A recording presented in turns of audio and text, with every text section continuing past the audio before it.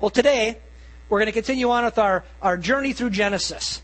And so grab your Bibles. In a few minutes, we're going to look at a section of Scripture. And we come today in Genesis, after last week looking at Babel. We come today to a section today where it starts with the patriarchs. It starts with, who's the first patriarch? Abraham, right. At this point in the Genesis, he's referred to as Abram.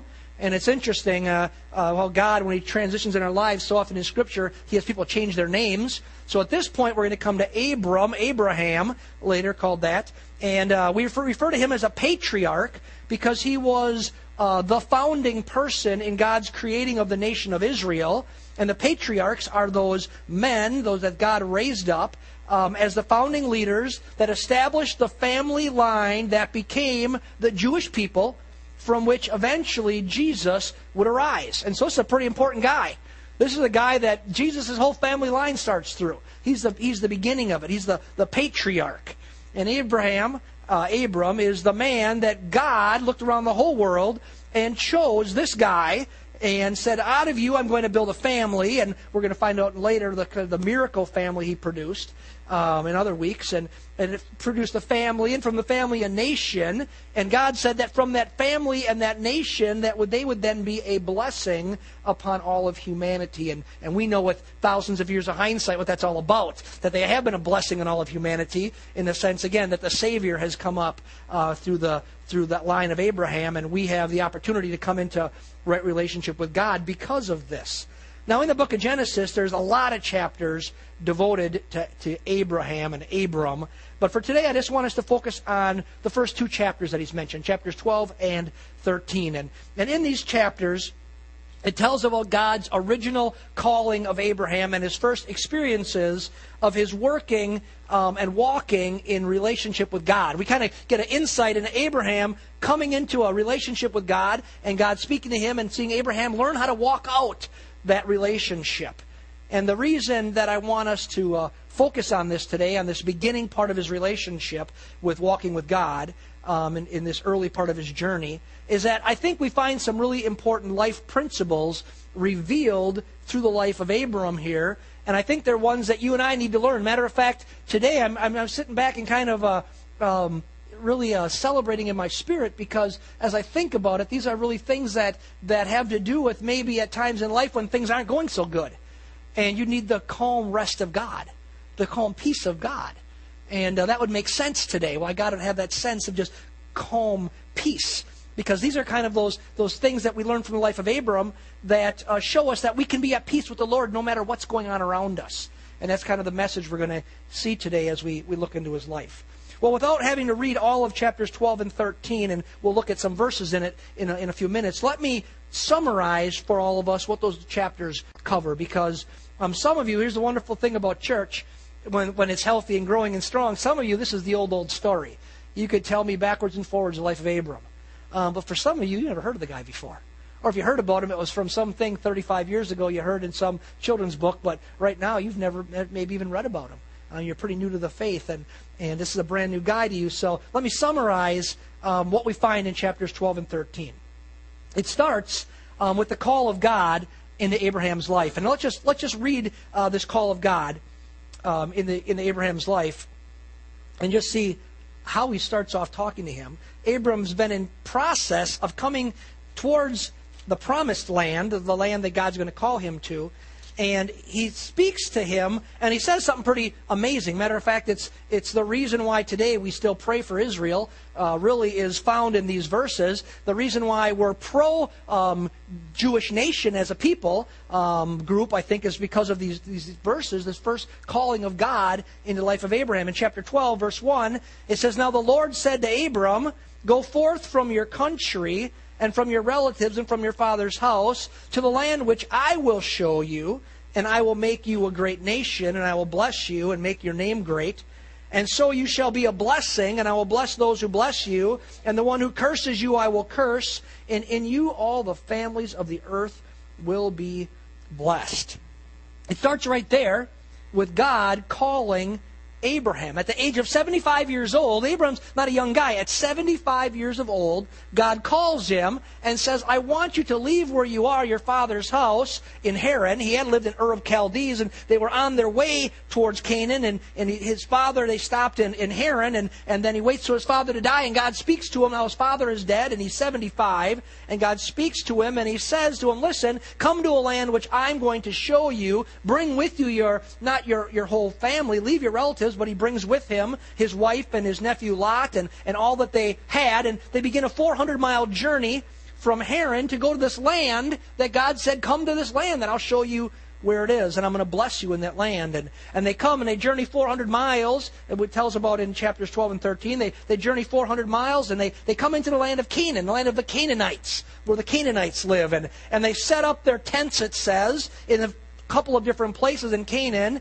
And God again speaks to Abram in the land in these chapters, and he says to him, guess what? I'm going to give you all this land for your descendants. Everywhere you see, everywhere you put your foot down in this land is going to be land given to you and your descendants. And Abram builds altars in this land, and he worships the Lord. And it's something we're going to find he does repeatedly throughout his entire existence, that he begins to say, okay, God, I'm going to, in this land, I'm going to build altars and worship you here. And so as he's in this land and he's pitched his tent there and he said, God's going to give me all this land, he's living in this new place, he discovers a few things in the land. He discovers that the land isn't as great as he thought. First thing he discovers is that there's Canaanites in the land, the people of Canaan, and that they're as a group of people, they're not so nice.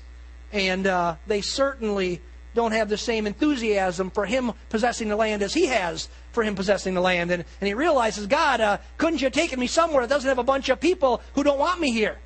And so he comes to the land and he finds that maybe it's not going to be so easy for me and my descendants to have this land because there's other people who possess it before us. He also finds something else. He finds when he gets to the land that it's a land that's not rich in things going well. Matter of fact, he comes into a land that it tells him is in a severe famine. And so he enters this land that God has called him to, and he comes here, and God says, it's all for you, and he finds out somebody else lives there already, and he says, I want to feed my family. I got myself and my wife and all my kids and all of the servants, rather, and Lot and all his people, and there's a famine in the land, God. And so what's Abraham do? He takes his people and his possessions, and he heads out of the promised land, and he heads to Egypt. He goes down to Egypt, and in Egypt, we find something interesting in this story, in these chapters about him. Interesting, he didn't do this when he came into the Canaanites, but he knew something about Pharaoh.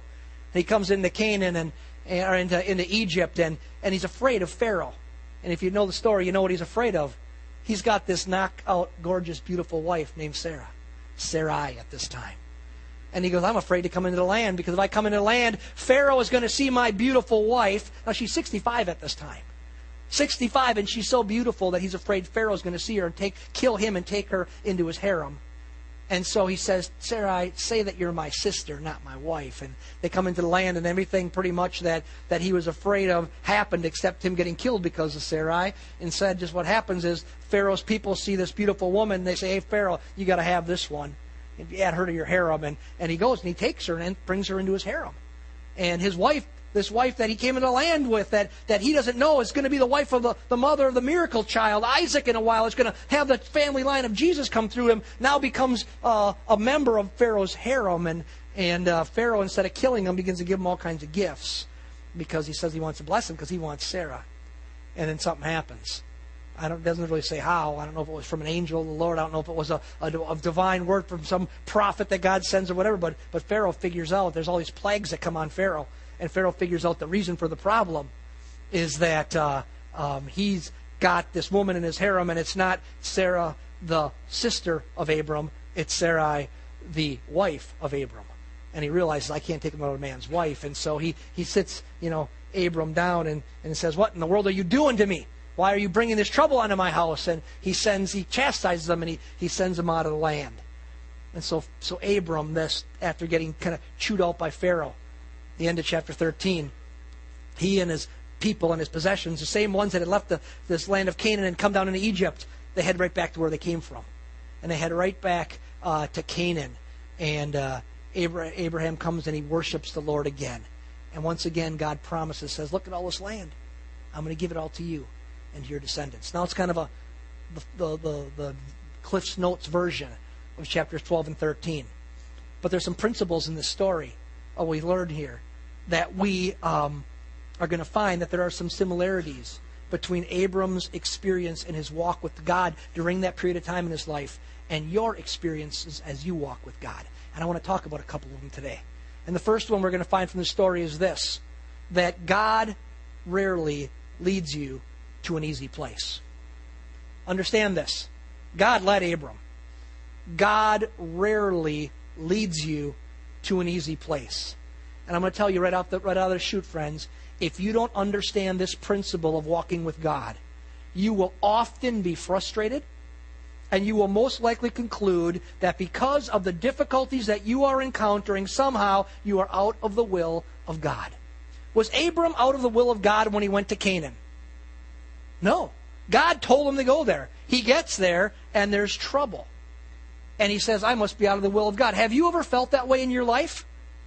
Troubles are all around you, and maybe you got a few Job's comforters around you telling you must be doing something wrong, and you conclude because things haven't worked out in a rosy manner that somehow I must be out of the will of God. Well, friends, Abram got to Canaan, the land that God had led him to, and he found that it was inhabited by a group of ruthless, idolatrous people, and the land was in the midst of a famine, and you'd have to think, like I think he thought, doesn't it seem that maybe God made a mistake? Maybe God messed up. Of all the places you could take me, God, this is probably not the place you could take me. Got to a hard place. Well, understand something, church. God didn't mess up. God knew exactly what he was doing. There's a reason why God took him to a hard place. There's a reason why God takes you to hard places. And it's this. You see, he often leads us into circumstances where difficulties exist for a reason. He does it so that he can be glorified by doing mighty things in and through you. The reason God takes you to a hard place is so that he can be glorified and you will be blessed as he does mighty things in and through your life.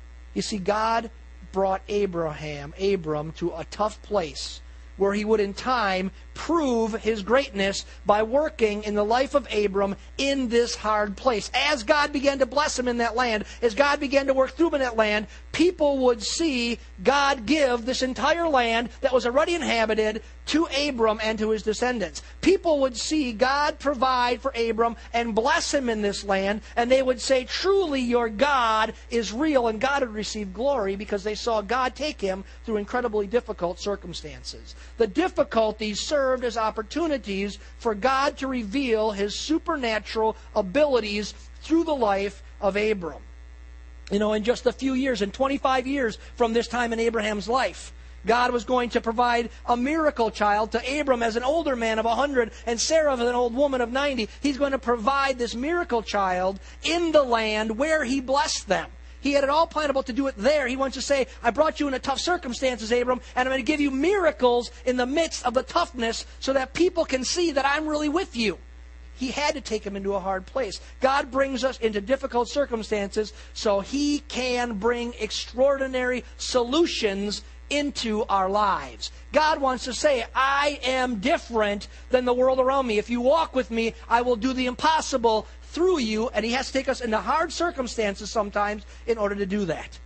Well, as I was thinking about this week and I was preparing this message, I felt led to do something that was kind of strange. I felt led of the Lord to take out our church directory.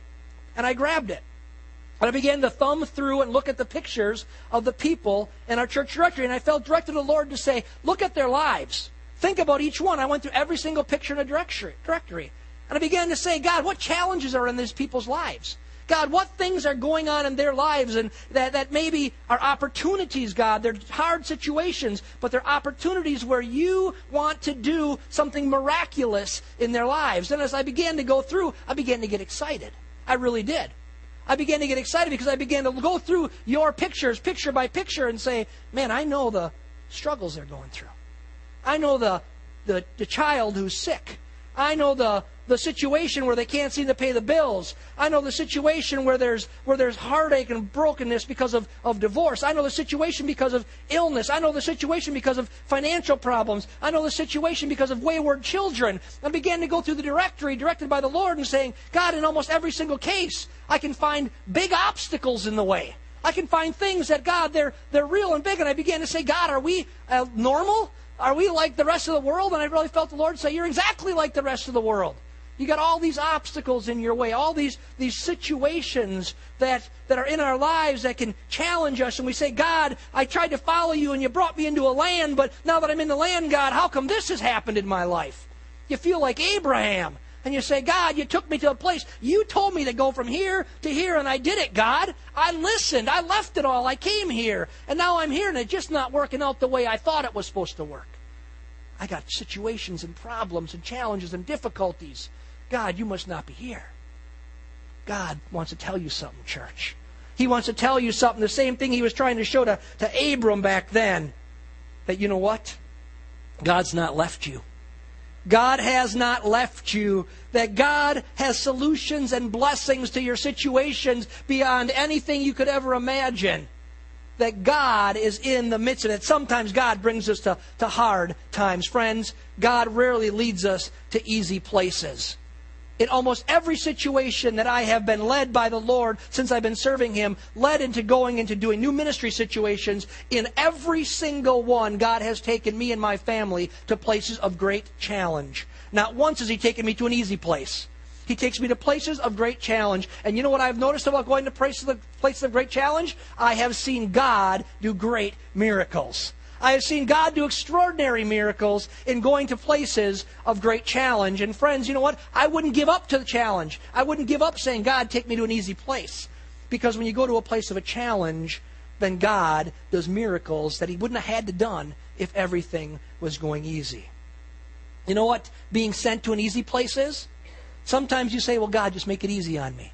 God, just make it easy. You know, God, I just want a life of simple and ease, and I want to, sit at the lake in the rocking chair and my old thing, listen to the loons and rock in the chair and catch some fish and not deal with any life. You know what going to the easy place is called? It's called being put out to pasture. You know what being put out to pasture is? Being put out to pasture is what you do with an old horse that's worked hard and he's given it all and there's really nothing left in him. You don't have the heart to take him and send him to the slaughterhouse and make dog food out of him, so you stick him out in pasture. And he spends the rest of his life chomping on the grass and not accomplishing anything. You know what? God's not ready to put you out to pasture.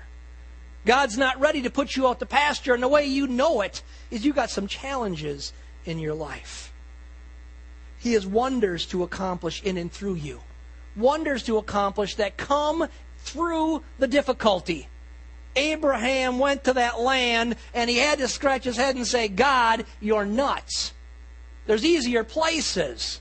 But God said, no, Abraham. I'm bringing you here on purpose. I'm going to lead you to a tough place. And in the tough place, I'm going to show you incredible miracles. If you know the rest of the story, God showed him incredible miracles in the land, didn't He? He did. He showed him incredible miracles. We'll learn about those in the weeks to come. So that's the first thing we understand, is that God rarely takes you to an easy place. The second thing we find out in these first two chapters about Abram, we learn is this: that God allows us to take detours in our journey in order to shape us. God allows us. I'm not saying God has us or tells us to. As a matter of fact, He often doesn't want us to.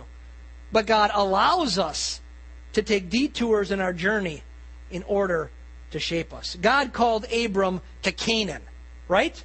Abram gets to Canaan and found that it was a whole lot tougher than he had expected. So what's he do?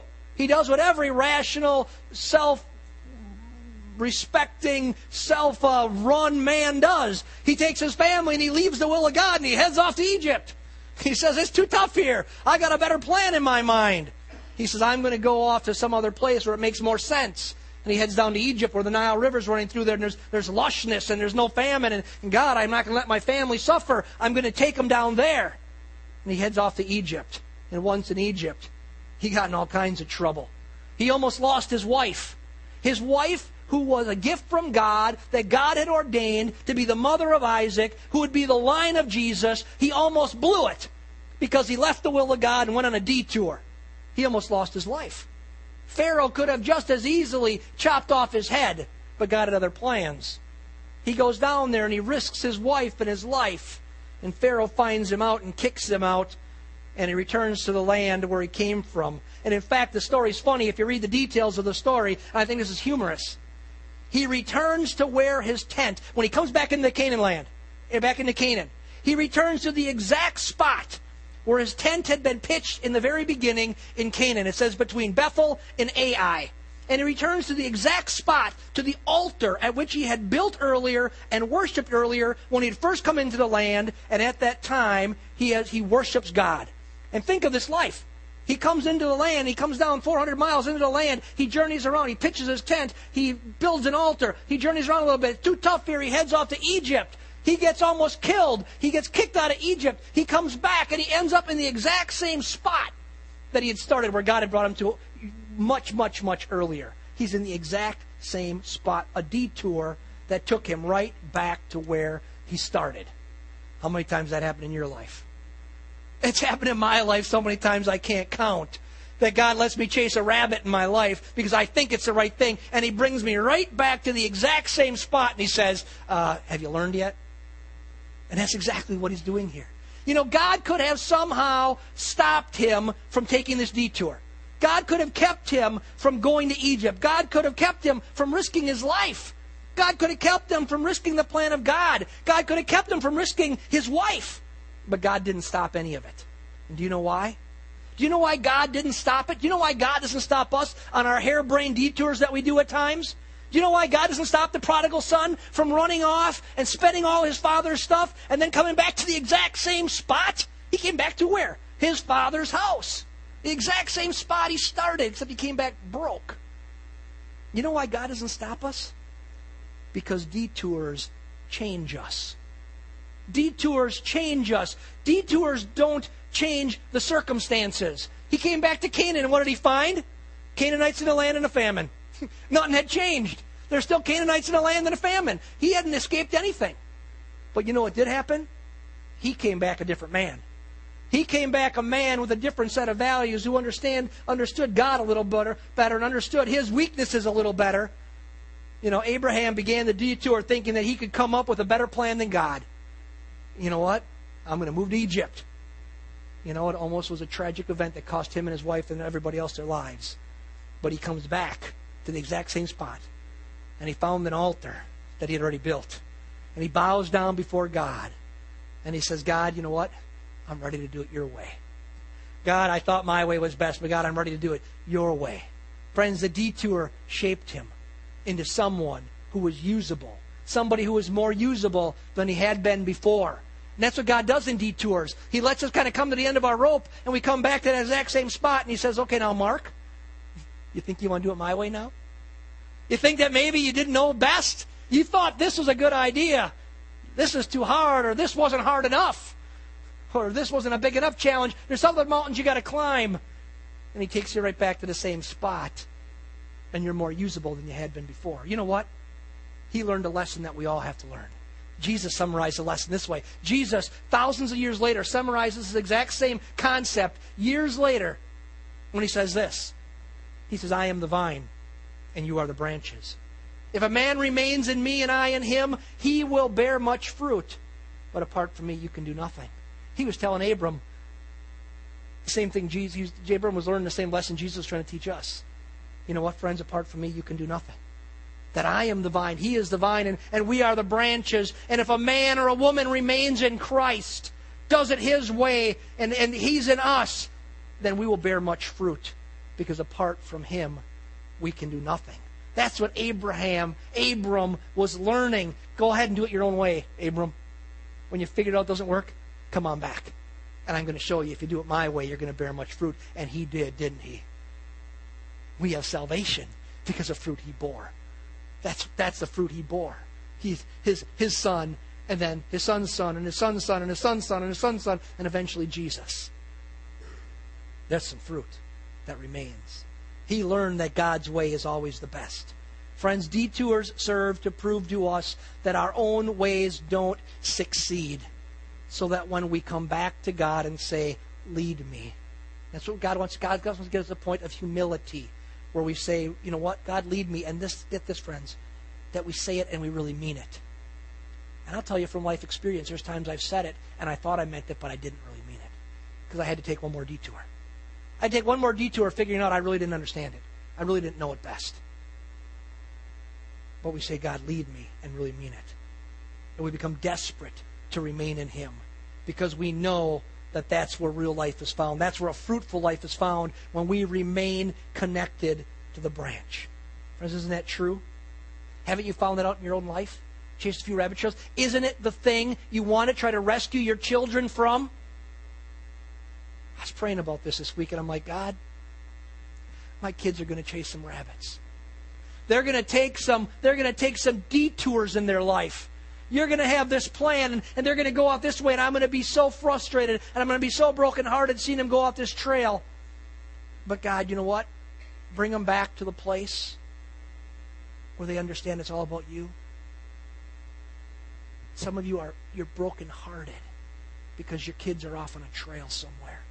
One of you talked to me about it today. One of you said, you know what, your grandchild, you wish so much they'd been here last week, because the presence of God just did great things last week, and a whole bunch of people came to Jesus last Sunday, and you know what, praise the Lord, has been happening all the time, and said, I just wish they were here. And I said, you know what, God's got a plan. You know what, sometimes He lets us. He doesn't ordain those detours. Matter of fact, God doesn't want us to chase after those detours, really, but He'll let us go on them so that we can come on back. When we come on back, we're more usable. You think the prodigal son was a little more usable when he came back? You think maybe he listened to Dad a little bit more when he came back? He humbled himself and said, just make me a servant, Dad. And Dad said, get the robe. Slaughter the fatted calf. Give him a ring for his finger. You know what? Dad is glad he is back. When you come running back, friends, God is glad that you're back. Those detours are designed to get us to a place where we're more usable by God. You might be in a detour right now. God's trying to do something in your life to make you more usable. One more observation about Abram's life. This is going to be rather a brief one, because we're going to end with this one. This one we're going to do at the end of our service. One more observation from this text that we find out about Abram's life is this: that God restores us and leads us when we build our lives on worship. That God restores us and leads us when we build our lives on worship. We see in Abram's life that he continually built altars and worshiped God. And it was in these times when he built altars and worshiped God that God would restore him and lead him on his journey. And God would do something like saying as he's worshiping, okay, Abram, pick up your eyes and look around. All the land you see, that's going to be for your descendants. And God would say, I'm going to lead you on, Abram. I'm going to lead you on when you're worshiping. Church, living lives as worshipers continually brings us into a place where God can restore us and correct our course. When we constantly come back to the altar, we constantly come back to worship, it opens us up to the influence of God. When you stood here this morning and you sang and you worshiped, you weren't just singing songs. You were opening up yourself to the influence of God. You're declaring truth. You're praising. You're saying, God, I'm hungry. God, I'm surrender. I surrender all, God. You're opening up yourself to the influence of God. And church, I want to close with this idea, because all of us need to be continually connected. All of us need to continually be connected, but also because some here may really be on a detour right now, and you need to get back on track. Or some of you are in really tough places right now, and you need God's assurance that He's going to do something great through your struggle. You need His assurance. Friends, I promise you this, you will find that in worship.